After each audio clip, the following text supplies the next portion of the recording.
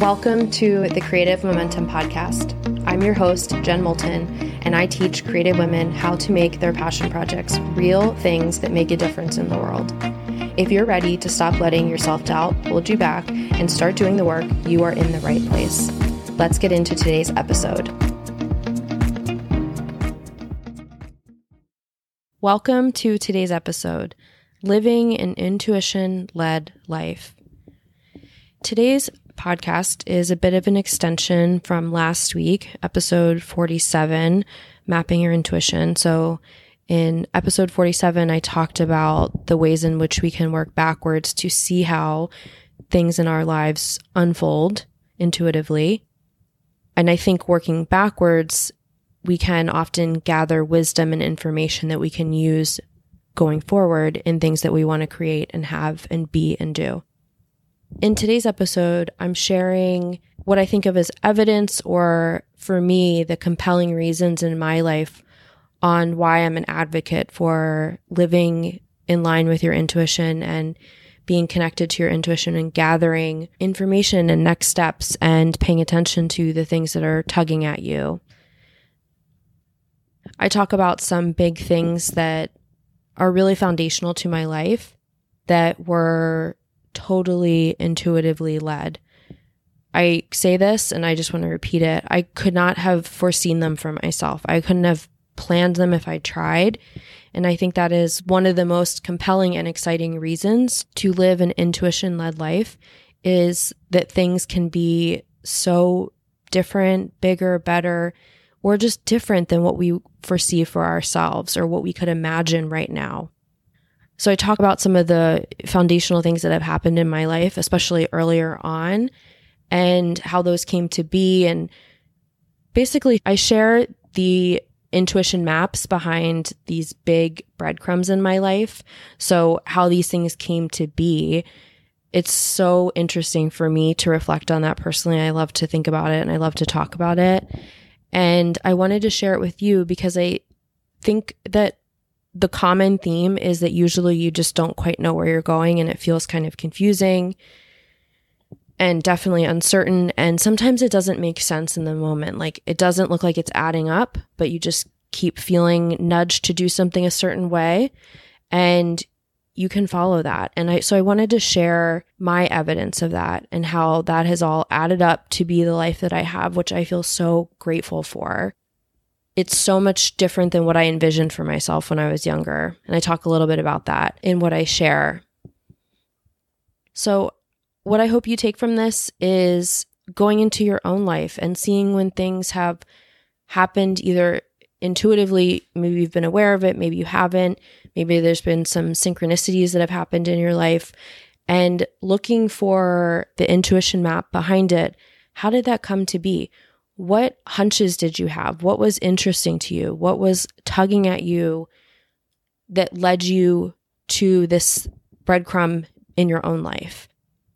I think it's really powerful to reflect on this because the more you become acquainted with and attuned to your own intuitive processes, the more predictive they can become, the more sensitive you can become to them when they're actually happening, and the more you can tap into it and harness it.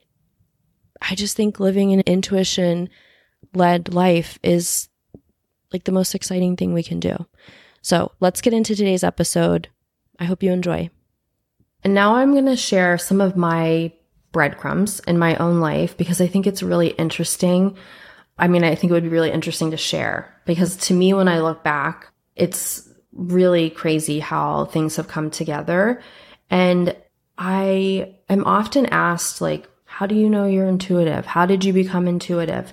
And it's something that I feel like I've just always had access to. I just always paid attention to it. When I was younger, it was harder to follow because a lot of times it didn't totally make sense to me or it wasn't logical. And it definitely wasn't on the achievement track that I was on. But I just, from a young age, started listening to it and I think was willing to experiment. I was like, I don't know, let's just see what happens from here. And then knowing that I could change course if I wanted to or needed to. But I want to share some of what I think of as big rocks in my life that have led me to where I am today. I have been doing this work since, and I'll share this in a minute. The first time I felt like a really strong intuitive nudge was when I was 15 years old. So a little more than 20 years. And so I've explored this quite a bit. And if I, all of the like micro breadcrumbs, like there'd be probably thousands of them to share with you. But I'm going to share the big breadcrumbs, like the big rocks, to show what it's like when you let a life unfold mostly intuitively. And I think I shared in a previous episode that I feel so thankful that I have followed a mostly intuitive path in my life, because I could have never planned where I am right now. And I'm fairly content with that. I feel really good about it. If I had tried to like strategize my way here, I wouldn't have even known to think of the things that are in my life right now.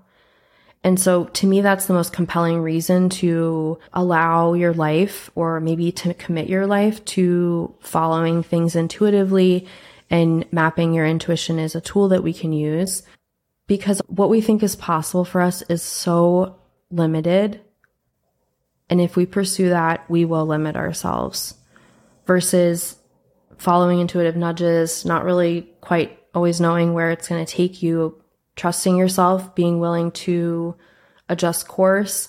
And it's a lot of being willing to sit in an unknown place, which is pretty uncomfortable, and be like, I have no idea why this is happening. I don't know where this is leading me. I don't know. And just sitting with that and having a deeper trust that I guess I choose to believe that I'm learning some really important lessons in these moments, and focusing on that while I wait for more information to come in. So that was a little bit of a tangent there about why I'm an advocate for living intuitively. And I'm going to share some of my big rocks, my big breadcrumbs with you. So my intuitive journey started, I would say, when I was a teenager, though I can see back to always having it as a little kid. And side note, I think everyone has it. I think everyone is intuitive, just like I think everyone is creative. And I think it's just a muscle that we can develop. I think it's a relationship that we can develop. But I always felt like a deeply intuitive person, even as a little kid. But my strongest memory that sticks out is when I was a teenager. I was 15 years old, and I had a hunch to go to a particular university for college where I knew no one. I had no idea why, but I had this inner knowing at 15 that I was meant to go away to school. And I heard someone talk about the school that I ended up going to, which was George Washington in DC. And I had a very strong resonant body response. And I was like, that's where I'm going. And it just became like, I just made the decision in that moment, like only a 15-year-old would. So fast forward, I visited, which was my very first time going to DC. And it was the only school that I applied to for college, which again, something that only a 17-year-old would do. And I got in early decision, and I was elated. And it was the first time that I really had, and it was, an extended period of time when you're applying to college. It was the first time I really wanted something, like for myself, like genuinely wanted it, not just an achievement, like I wanted to get good grades or win this certain award or whatever. I really wanted to go to school there, and I got it.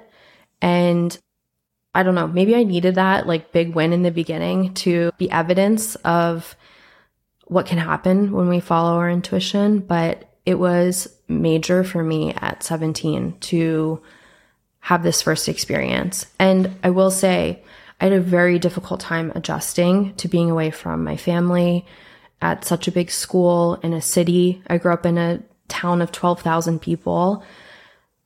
But that first month I was at school was really difficult, but I never was like, I'm not supposed to be here.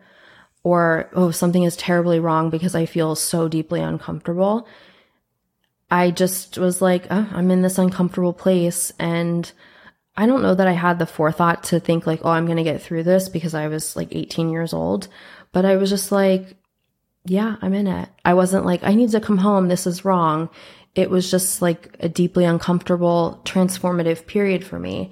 And luckily, I met a friend on my floor early on, my dorm, and that friend was roommates with my now husband. And I keep a lot of my life pretty private, But when I met Matt, I was immediately drawn to him, and I had this tugging that wouldn't leave me alone. And I had, teenage relationships before that, but this one felt different. This resonance I had with him felt very different than with anyone I had been interested in before that. And I just felt this like tugging and pulling, the nudging that I keep talking about towards him. And so we pursued it. And now we've been together for 18 years. And our relationship is one of the greatest gifts of my life, but it has not been easy. And I'm never one to glorify relationships or marriage. My experience is that it's not easy. And it's not really meant to be easy, I don't think. But if you find someone with common values and goals and you share a joint desire to learn and grow, then it can flourish with consistent care. So that's my second big breadcrumb. Another one is during my freshman year of college, just after returning from winter break, I felt a strong sense that I needed to travel home, which it made no sense at the time because I had just been there for several weeks, but I followed this feeling that I needed to go home, and I was able to see my grandmother just before she unexpectedly passed away. That just still feels so wild to me, and I'm so grateful that at that point I had had a couple experiences with this inner knowing, because I remember my logic was like, this is so silly, you were just home for several weeks, it doesn't make any sense for you to go back. But I was just like, I have to go. And I went. And of course, I didn't know that she was going to pass away, but I got to see her again before she did. And of course I grieved it, but I didn't have any regrets of like, oh my God, if I would have just listened to myself and gone back home like I thought I should. Like, that is another compelling reason to me to follow our intuition is, of course, you'll still have regrets sometimes, but I think when you're living aligned with your inner knowing or your intuition, you feel more congruence that allows you to be more settled in your decisions and more peaceful with the ways in which life works itself out or shakes out. So after graduating college, Matt received a job offer in California, and I felt this sense that we were meant to go. And we did. I'll never forget, he sent me a message on GChat back in the day when that was a thing of like, I got a job offer, ... in California.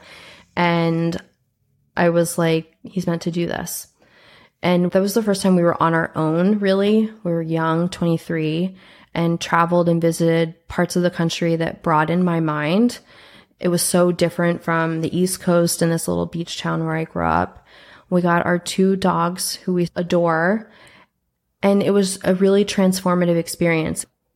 It really planted seeds for me about what was possible and just seeing different parts of the country. I'm a huge advocate for expanding our minds. Like what we see is what we think is possible.